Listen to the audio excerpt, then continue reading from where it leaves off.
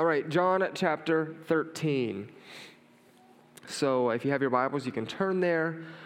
But there's a major transition that's happening is we saw through the first 12 chapters, or really 11, is Jesus was really focused on sharing the good news to people around him, not necessarily in his inner circle.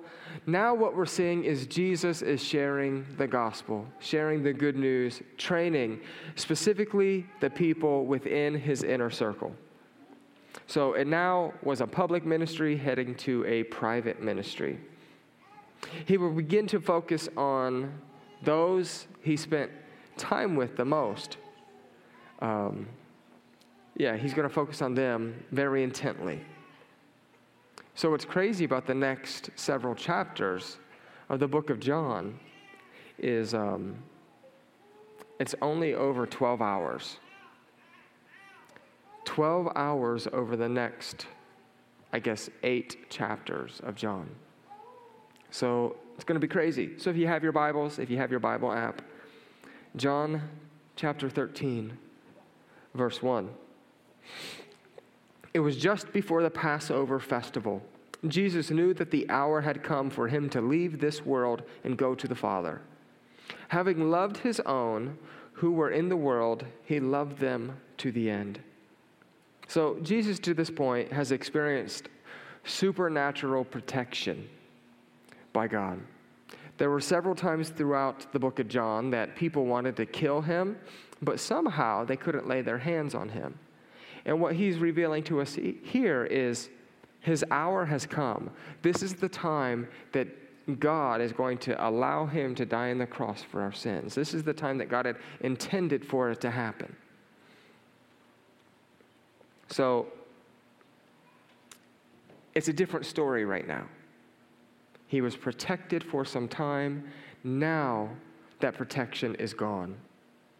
But what's interesting to me about this is, even with death staring him down, he still loved his own to the bitter end. To the very end, he loved his own. He didn't focus on himself. He gave those around him everything that he had. So let's go to verse 2.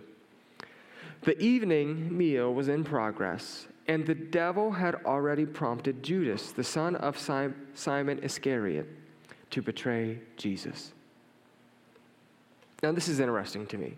So we realize, many of you guys are familiar with Judas betrays Jesus for just a little bit of money and ends up telling the soldiers where he is, right? He's in the Garden of Gethsemane. But right here, what we see is the son, Simon, that the devil had already prompted Judas.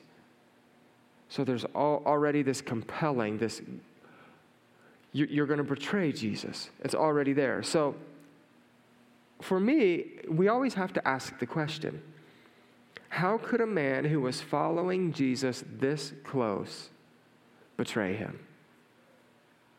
Judas, one of the 12, right? I mean, if you look at Judas's life, you would imagine that he was really living it. Wouldn't you? From the outside in, we get to look hindsight and see who Judas really was. But if one of the 12 closest people walking with Jesus, you would say, oh, he's certainly saved. He certainly has it together. He was in the inner circle. He was a disciple. He was the treasurer of the 12 disciples. So he participated. He was in the inner circle. He even offered up a gifting. It would appear as if Judas was really living it and he had everything together, wouldn't it? I guess my first point would be this, is worry about yourself. Write that down. Take that note and say, worry about yourself. There's a video of this little girl. It's a Vine it was probably a Vine back then. And man, she was so disrespectful. But her mom came in and she was trying to tell her to do something. I mean, this girl's like 2 years old. And she says, "You worry about yourself." And it was a funny video, but if I was that mom, I'd be like, "Girl, you better be worrying about the back of my hand." So write that note down, worry about yourself. Far too often, we get too far into the comparison trap. Well, they must be wonderful because, well, I go to church and I've been in leadership, so everything's okay. Or, look at them. Isn't their life just perfect? See, wouldn't we have said that about Judas just a little bit? He gets to hang out with Jesus all the time. He's in the 12. They've even empowered him to a position. So you can start comparing and thinking that people are something special, when in reality there's something more greater going on within them.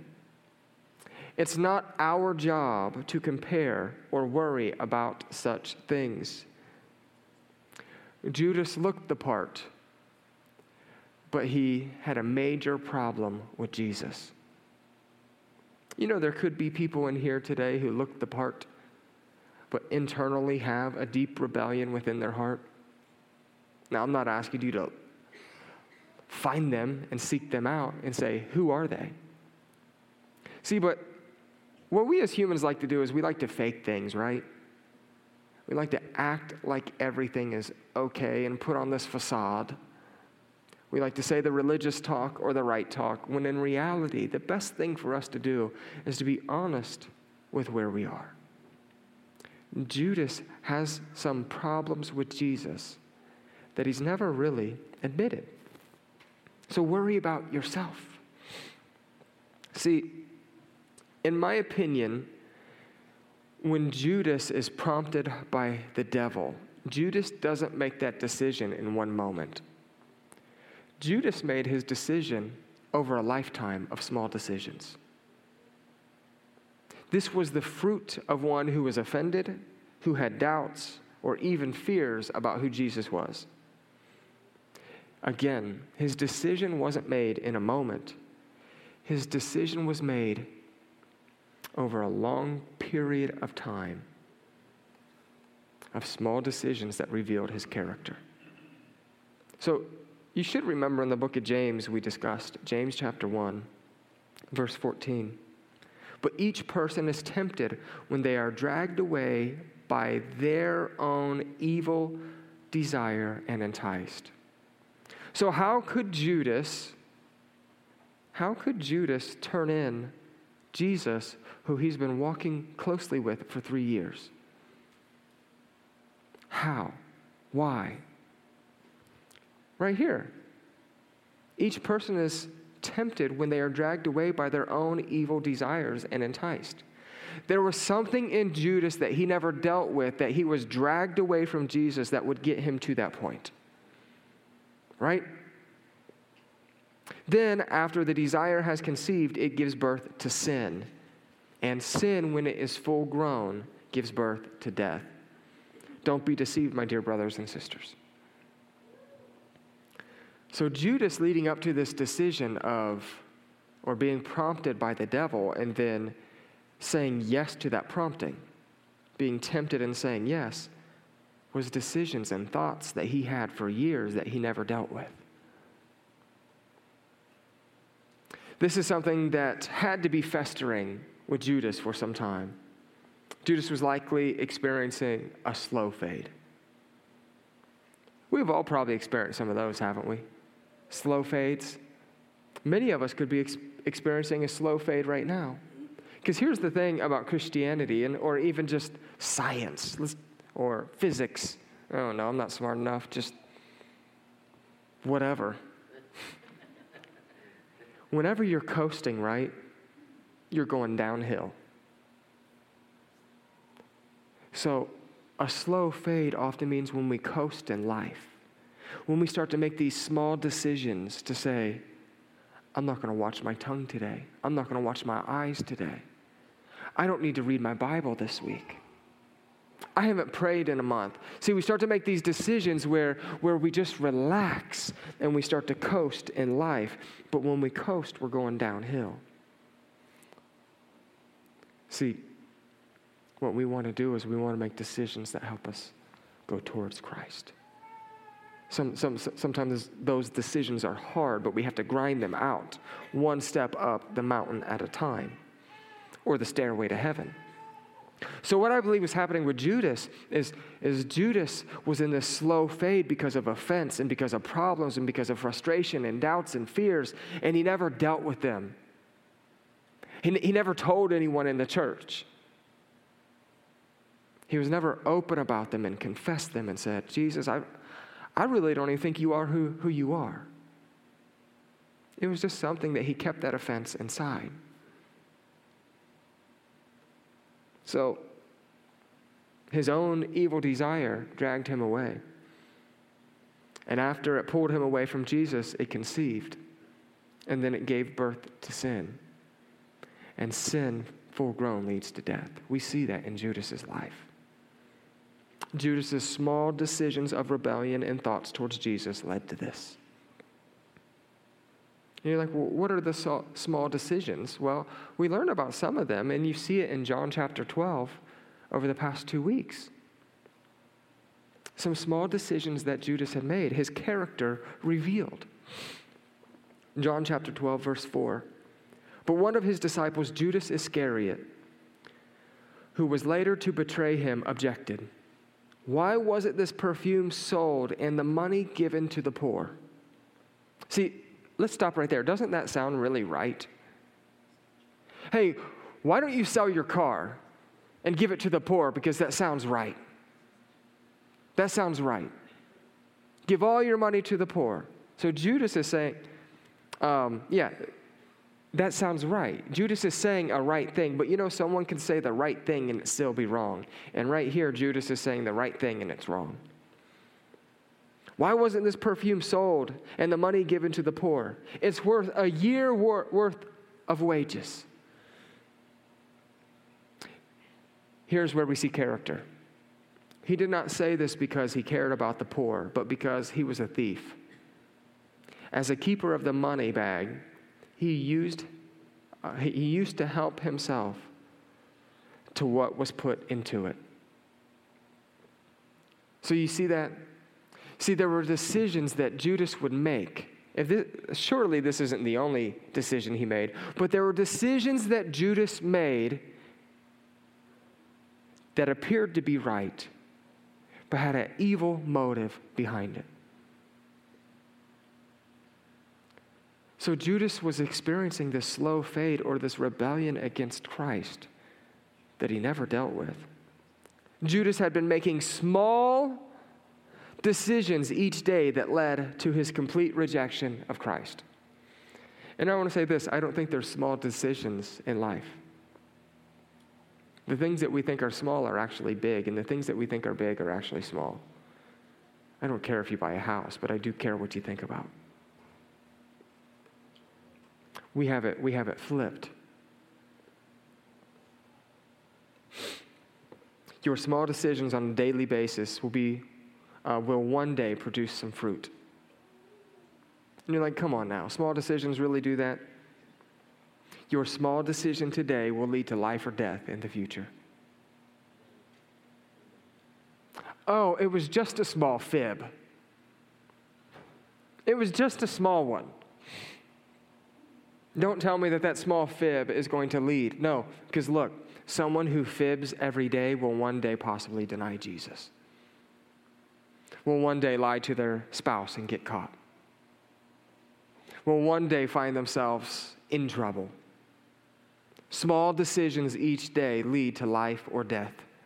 It was just a small fib. Oh, I just left a couple hours early. It was only 15 minutes on my time card. I can delete it from my phone history. What's 9 miles over the speed limit? Or 45? My thoughts are not affecting anyone. Bet that your thoughts don't affect anyone. Because your thoughts that are hidden today are making the future good or bad decision tomorrow. Your hidden thoughts today are making the choices for your future. Because each day that character will be revealed in the future. Judas's thoughts are now revealed in his future. This is the future. His small decisions that he had and that he made each day led to this point. What was this point? To betray Jesus. You're like, do my thoughts really matter that much? Well, Isaiah 26 tells us this. You keep in perfect peace with those whose minds are steadfast because they trust in you. When your mind is stuck on something, it is anchored in it, right? Boy, we saw this video like a year ago where this little girl woke up and she was crying, and all she said is, I can't stop thinking about waffles. Anyone ever seen it? It was cute. I watched it like 100 times. So then Macy wakes up the next day. Joey, I can't stop thinking about waffles. And then the next day, I can't stop thinking about waffles. So what do you think she got? Oh, you better believe that. She got waffles. But where your mind, right, where your thoughts are anchored, that's where you are. That little girl's thoughts were anchored in waffles, which it could be way worse. Right? Way worse. I had to check my watch because the last time I didn't check my watch, I had this evil bug on my shoulder. And none of y'all wanted to tell me about it. Even Chase won't tell me about it. You're supposed to look out for me, bro. Either way, what your mind is stuck on, that it's anchored in it. When your thoughts are unchanging, they remain. So to have perfect peace, you need to have your mind locked on Jesus. Amen? The decisions that you make. See, Judas didn't seem to have perfect peace or a steadfast mind. His small decisions appeared to allow him to have a full-fledged bitterness and hatred towards Jesus. So I ask you, what's your mind on today? What's your mind been on the past week? Where your treasure is, there your heart will be also. See, is your mind on sex today? Is your mind on money today? Is your mind on revenge today? Bitterness, pride, selfishness, partying, Ohio State, mowing your grass, serving your kingdom? What's your mind on today? Because what your mind on is today will lead to something tomorrow. And Judas was never, it appears that Judas, his mind, was never in the right place with Christ. Where are your small decisions and enticements leading you? It reminds me of a meme that I saw some time ago. So I want to pull up this first one. Let's pull up this meme. Pronunciations matter. Judas Iscariot or Judas is a carrot. Come on, somebody. That's funny. Judas is a carrot.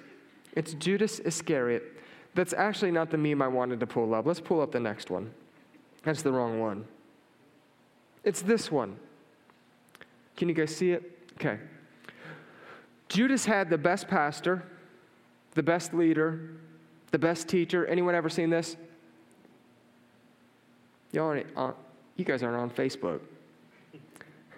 The best teacher, the wisest everything, the best friend, and he failed.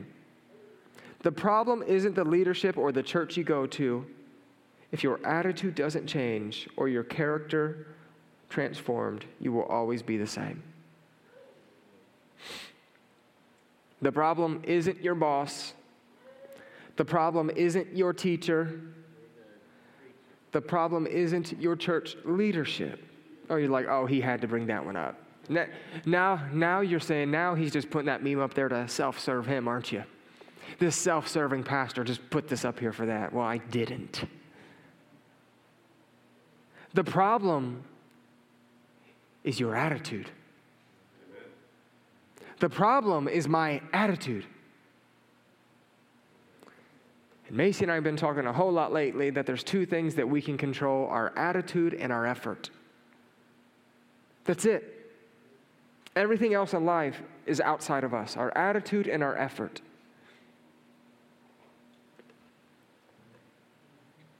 If I can control those things, life's going to be the grass is going to look a whole lot greener on my side, isn't it?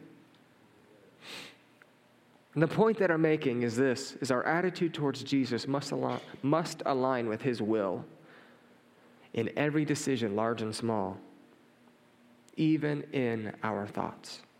Your thoughts matter today. I do not believe we make major decisions in one moment. Our decisions happen over a long time of small decisions that create the character in us to make the big decision. Amen? Verse 3. Jesus knew that the Father had put all things under his power, and that he had come from God and was returning to God. So he got up from the meal, took off his outer clothing, and wrapped a towel around his waist. After that, he poured water into a basin and began to wash his disciples' feet, drying them with a towel that he wrapped around him. So I just wanted to bring up, I looked at the time, it's still 10:54. I haven't preached in 2 weeks. So just get comfortable. Well, I've been preaching to Macy. So, and she looks so cold up here. Anyone have a jacket they want to give her?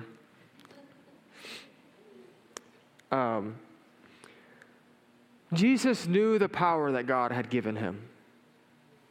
We see it right here. Jesus knew that the Father had put all things under his power. So I was asking Muscles McGee over here, 19-year-old Chase, earlier in the week. I'm like, what do you do with all those muscles? He's like, what do you mean? Look at this. Bam. Pow. Huh. I'll probably flex out because I'm getting so old. Pass out. What do you do with your muscles? What do you do with your power? What do you do with your money? See, God gave Jesus all power, all muscles, all money, all authority, everything. And what did he choose to do with his power? He decided to wash people's feet. What would you do with your power? And actually this, what do you do with the authority that God's already given you? Most people aren't washing other people's feet.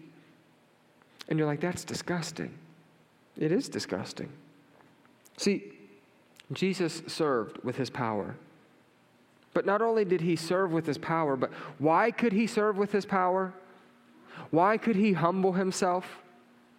Jesus could humble himself because he knew who he was and he knew where he was going. His confidence wasn't in man's acceptance, rather in his position with God. Do you know where you're going today? And do you know who you are? Recently, I was able to tell a group of people who I was just sharing some stories about Jesus with. I said, look, when I leave here, y'all can make fun of me. You can laugh at me. You can point fingers at me. And I'm going to walk out of here and I'm going to be okay. Why? Because I know who I am and I know where I'm going. So that means in a crowd of people, they're going to be missing out if they don't hear your story. And I can walk out of there being okay. Jesus was able to serve because he knew who he was and where he was going. So what does he do? He begins to wash people's feet. That's how he uses his power. Interesting thing to me about washing feet is this. is people, thank you, Mary Hope. Stu's the water person, Mary Hope's the jacket person. So the interesting thing about washing people's feet is this, is like nowadays it's just like wash your own feet. It's not customary to go to Stu's house and you take off your shoes and take off your socks and then start washing people's feet. Why? Because you wear your shoes, you take off your shoes, and your socks, unless you're under 15, should be clean. And you who are under 15, do we need to have a daily living skills class right now, especially if you're a male? We're going to offer that next semester. We're going to have a community group for offering daily living skills for 15-year-olds and younger. Horses, goats, walking through, pooping, making it disgusting, right? You'd have sand, you'd have dirt. So it was customary when you would go to someone's house, you have follicles all over your feet, that it was just appropriate to say, we're going to wash our feet before we enter the house. It was, every house would do it. So typically what would happen is washing someone's feet would be the most demeaning job of someone. It wasn't like something that anyone ever loved. So because it was a job that wasn't loved, it would usually go to the slave of the house, the worker, paid person. Hey, this is what we're paying you to do, so when our guests get here, you're going to wash people's feet. So, no one wanted to smell that literal crap at dinner, did they? No one wanted to. So, yeah, they do it. Though during the Last Supper meal, that's where we're at right now, right?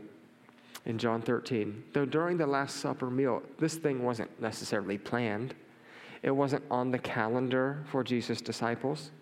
It wasn't, hey, let's make sure we have all the preparations ready. Let's have the basin and the water ready. Let's have the servant here to clean feet. It was almost like a very spontaneous thing for them.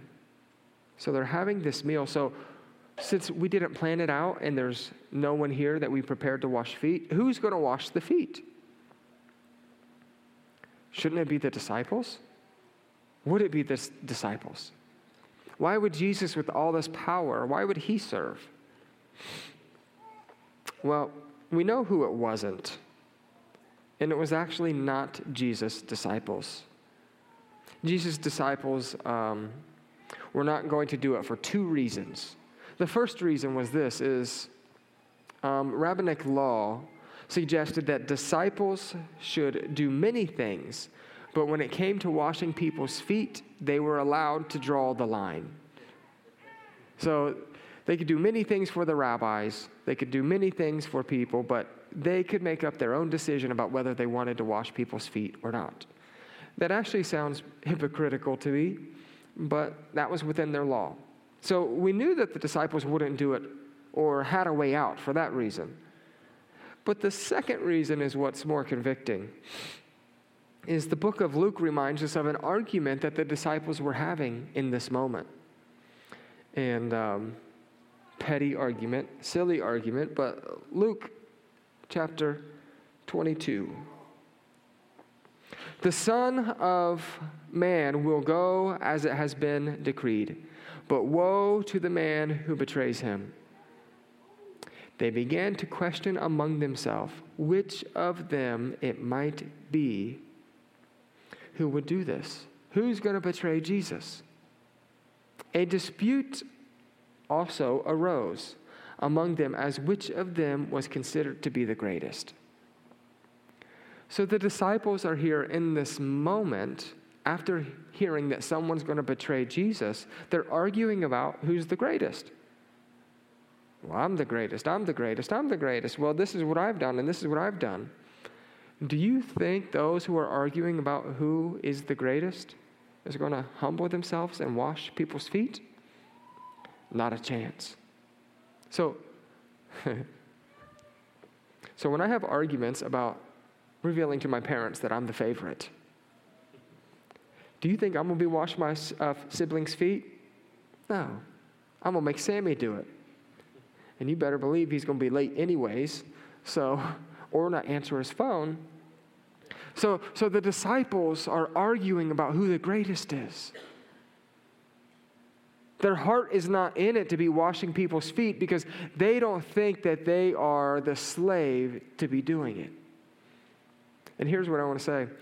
When it comes to the kingdom of God, there's nothing that is too great for you to do.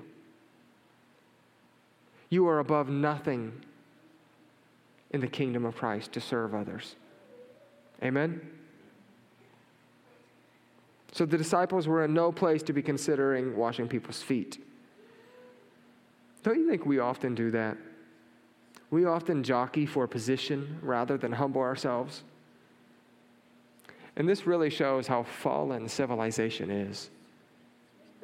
Jesus is getting ready to die on the cross for you and I.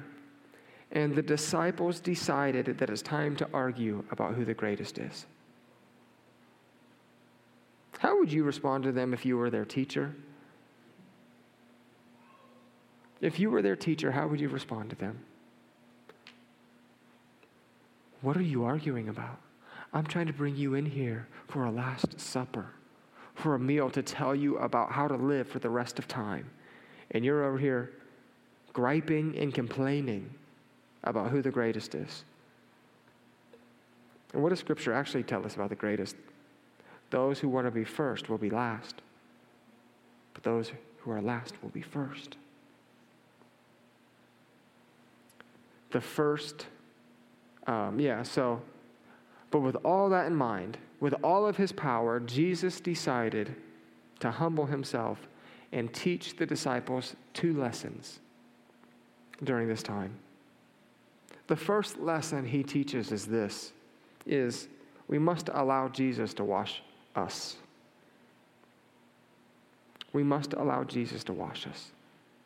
See, there's a belief out there within the world that I don't need anything from Jesus, I'm a good person. I have fun with my friends, I'm nice to my friends, I haven't broken any major laws. Well, if you break one law, Scripture says you might as well broke them all. If you've lied once, you might as well have broken all the laws. If you've sped once, you might as well have broken all the laws. So what the world tries to do is find its righteousness in itself. I only go 59. I'm generally nice. I'm not in prison, so I'm good. I don't need Jesus to wash me. It's not the case, though.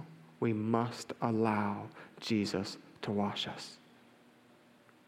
Verse 6. He came to Simon Peter, who said to him, "Lord, are you going to wash my feet?" And Jesus replied, "You do not realize what I am doing, but later you will understand."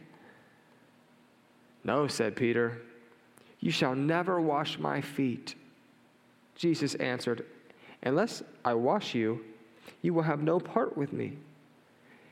Then Lord Simon Peter replied, "Not just my feet, but my hands and my head as well." Jesus answered, "Those who have had a bath need only to wash their feet. Their whole body is clean, and you are clean, though not every one of you. For he knew who was going to betray him. And that was why he said not everyone was clean.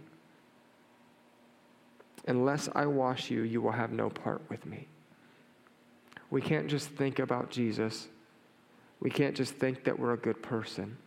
Jesus must wash and cleanse all of us.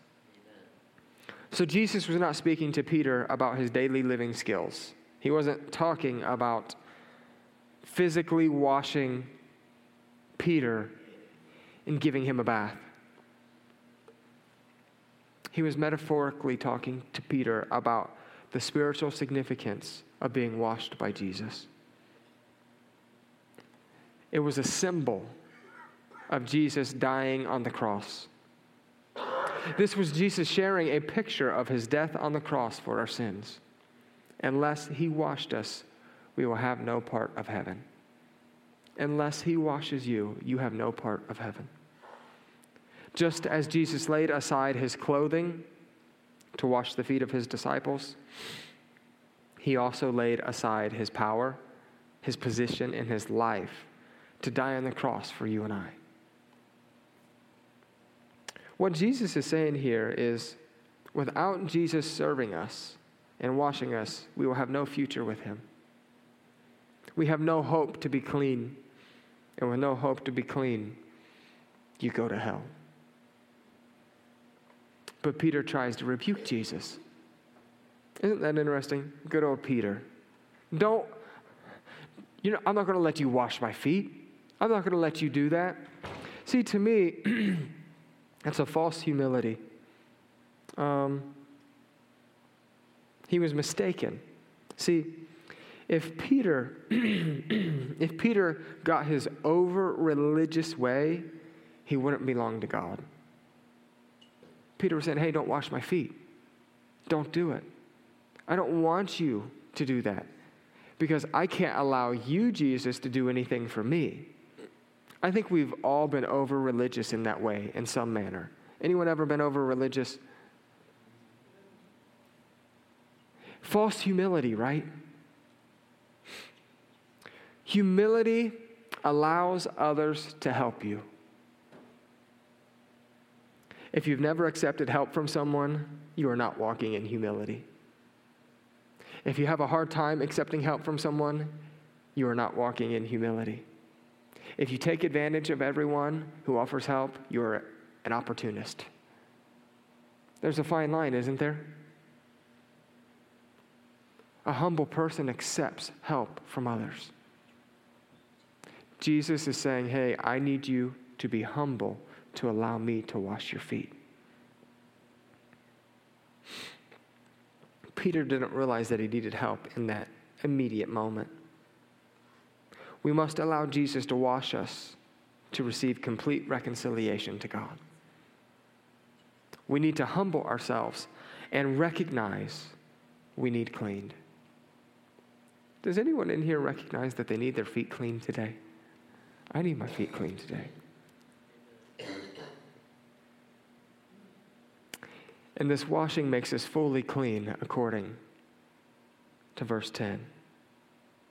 Jesus answered, those who have a bath only need to wash their feet. Their whole body is clean. And you are clean, though not every one of you. See, what's unique about this is he brings up washing our feet because Peter already really accepted Jesus. Peter was already being obedient to Jesus. So there was almost this, what Jesus is pointing to is, look, if you're already washed by the blood of Jesus, you're saved, you're good. But there's still the sanctification and cleaning process that's going to have to take place. So you're still going to get dirty. Your feet are still going to get dirty. So there's going to need to be things that you keep up with. We are to allow Jesus to wash our feet from the effect of sin. Believers in Christ have been fully removed from the penalty of sin, been washed. Yet we still need to be delivered from the power of sin in our life. And that's where we wash our feet. God will convict us of our sin, and we must submit to him when he wants to change us from the inside out. Another point is this, is we must allow him to refresh us from the dirtiness of life.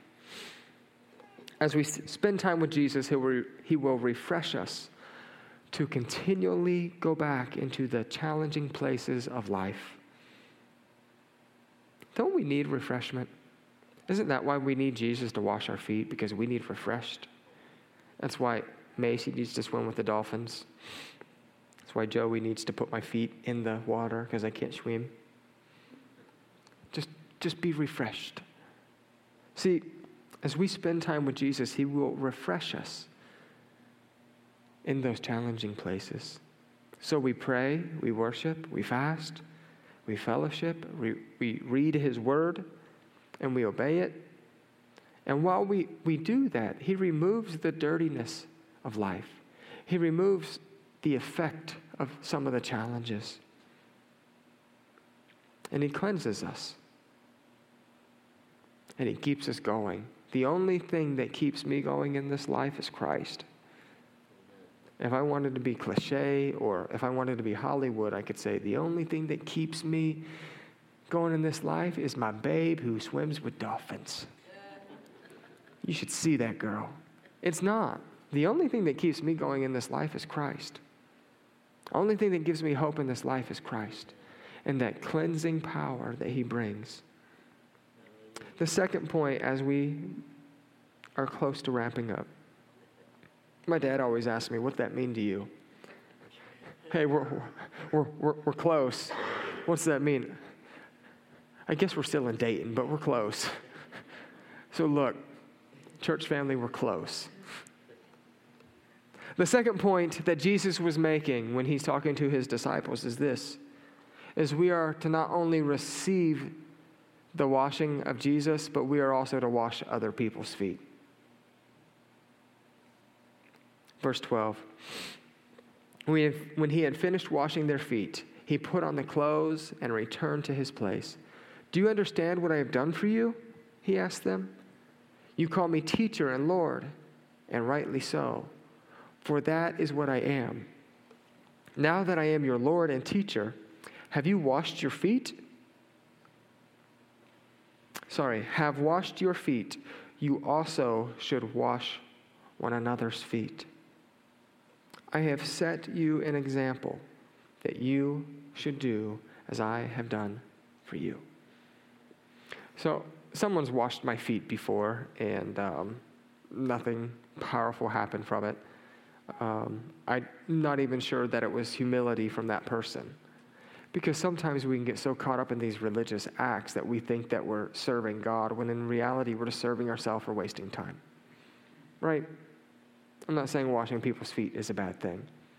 But the reason why Jesus washed people's feet is because that was relevant to the culture that day. That was the daily life of how could I show humility today? How can I humble myself today? So, how can you humble yourself today? People really, look, today if you need your feet washed or something with your foot, you just go to a foot doctor, right? They're going to wash your feet. They're going to get you straight. What are they called, podiatrists? Yes. I've learned something. So you go to a podiatrist and they're going to wash your feet for you real well. Or you go to the Walmart and they're going to hook you up for like $17.50. They're going to do your feet real well. They might even have some goldfish in there eating on your toes. Anyone ever been to one of them? I don't know what they're called. What are they called? Nail ladies. Pedicures. Pedicurists. If you go to one of the pedicurists, they're going to clean your feet up. So that's not how we wash other people's feet today, is it? See, maybe washing someone else's feet today would be recognizing that they're overwhelmed and you ask if you can help. And you sacrifice your time and your money and your preferences for that person. Amen? Jesus commands us to wash other people's feet. This wasn't something that he was saying that we must do religiously. But he was saying that it is a lifestyle that we should live. A lifestyle of servitude. A lifestyle that is not about you, but about him and others. He wasn't saying that, again, we are to religiously wash people's feet. He was saying that if you love people, you will lay down your life and take a low position. Now, how can we do that? Because most of the time we live like this. If you rub my back, I'll rub yours. Don't you try that earlier on in marriage? Or maybe even still now in marriage. Or maybe like in the honeymoon stage, you're just like, I got you. I'll rub your back. Jesus isn't saying, I'll do this for you and you do this for me. Jesus was saying, I'm giving this to you freely. And I'm humbling myself for you. Jesus is not washing other people's feet so that he will get his washed. He washes our feet because we couldn't do it without him. He humbled himself and wasn't concerned with their opinion. He didn't care about their opinion of him. He cared about loving the Father, which allowed him to freely serve. So if we want to love God, we are to serve others. Amen? To lay down our life. Maybe you don't get a Starbucks drink this week. Maybe you don't get a Simple Comforts coffee this week. Maybe you don't get a scoop of ice cream this week. Maybe you miss your favorite show this week. Maybe you get back to your house really late this week. Maybe you have to get up really early this week. Maybe you don't get whatever you're thinking of. And what Jesus is saying is it's better to give than it is to receive. It's better to lay down your life for others. We must be people of humility to not always be receiving. See, Jesus was connected to God, and we must connect to the Father and serve him as well. If you have a serving problem, what I would say is this, is you probably have an intimacy problem with God. If you're serving, there's a good chance you have intimacy with God. If you're not serving, you probably don't have any intimacy. All right, we're beginning to wrap up. Verse 16. Very truly I tell you, no servant is greater than his master, nor is a messenger greater than the one who sent him. Now that you know these things, you will be blessed if you do them. Isn't that crazy? There's a blessing in laying down our life for other people. We often over-spiritualize humility and talk about how pitiful we are. Again, I've shared this before. I'll share it again. People started to ask me, and I was decent at track, right? But people asked me, they said, hey, I heard that you were good at track. And I said, I wasn't good at track. They're like, what do you mean you weren't good at track? Like, you did this, you did this, you did this, you did this, you did this, you did this. And I'm like, no, I wasn't good at track. You know what that was? False humility. So I kept on lying to people because I wanted to be humble and lie about things that God has created me to do. So then finally God convicted me once, and he's like, just tell people what I made you do. Okay, fine. So I was sitting somewhere once, and someone said, hey, I heard that you were good at track. And I said, I was blessed to be successful in these areas. Yes, I was good at track. See, false humility starts to lie and fib and make you into a pitiful person. Like, woe is me. No, we're not saying you need to walk around with sackcloth and like you're sick all the time. That's not humility. That's false humility. We often over-spiritualize things about how pitiful we are. In reality, it's just a front. We're just lying. But I think Jesus would love for us to desire to be great. You hear that? I think that Jesus would love for us to desire to be great. And that just made some people uncomfortable, didn't it? You're like, uh-oh, here comes the prosperity. Pastor's telling me that God wants us to be great. Well, that's because the world tells us what greatness is. What does the world think greatness is? See, the world thinks that greatness is talent, money, sex appeal, fame, and power. That's what the world tells us what greatness is. So when the pastor's up here saying, God wants you to be great, your mind goes to money, success, sex appeal, talent, right? Why would my pastor tell me those things? I'm not. Your idea of greatness has been, or my idea of greatness has been so conditioned by the world to think of what it is. God wants you to be great. Great isn't those things. What great is, what good is the direction of God. And it's not what the world says it is. What it is this, is loving like he does. Is humbling ourselves to put the needs of others first. To love God and to love others, that is greatness. Amen? Now, does it make us great when we do it? No. We're still pitiful. Greatness is humbling ourselves to lay down our lives. Acts 20:35 says this, "In everything I did, I showed you that by this kind of hard work, we must help the weak. Help the weak. Help the weak."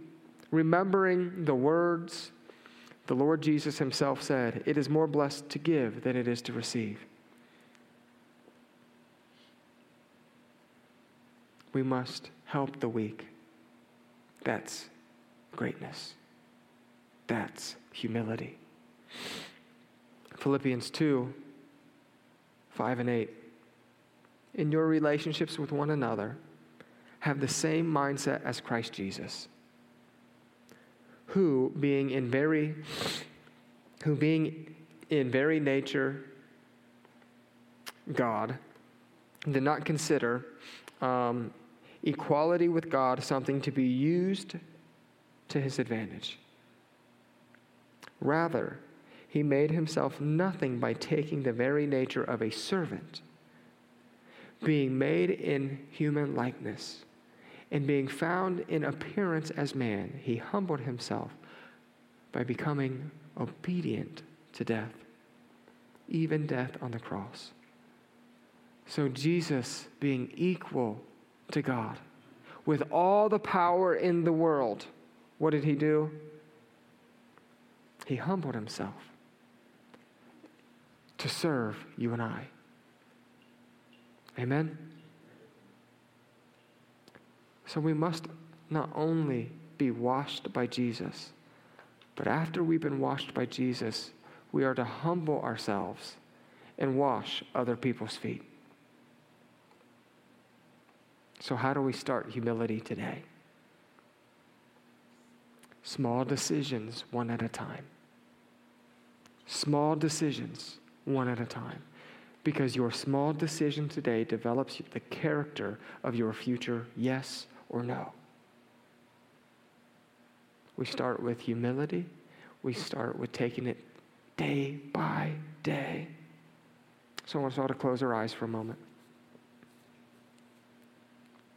GPS still says we're about 15 minutes out. I'm kidding. Close your eyes for a moment. Father, we need humility. We need to be washed by you. We fall short, and there's even just conviction within some of our hearts today about what it means to follow you, what it means to be washed by you, what it means to have hope for eternity with you, to have this hope about life even when life is hard. Father, but it starts with the humility to allow our feet to be washed by you.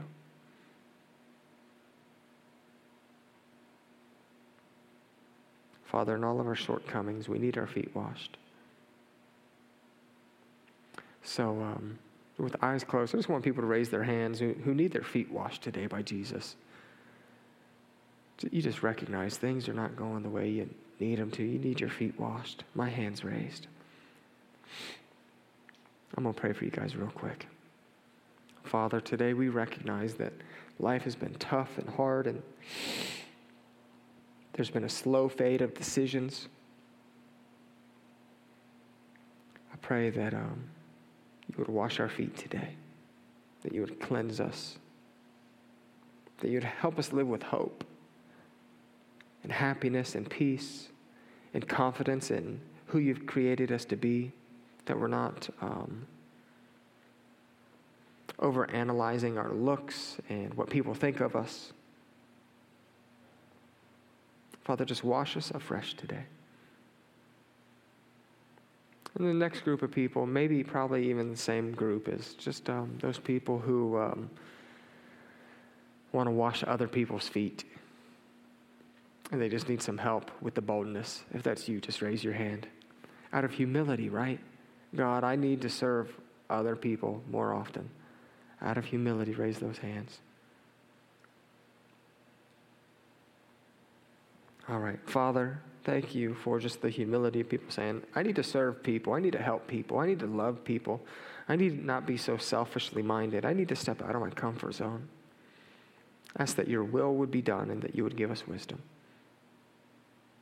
In Jesus' name, amen. Amen, amen.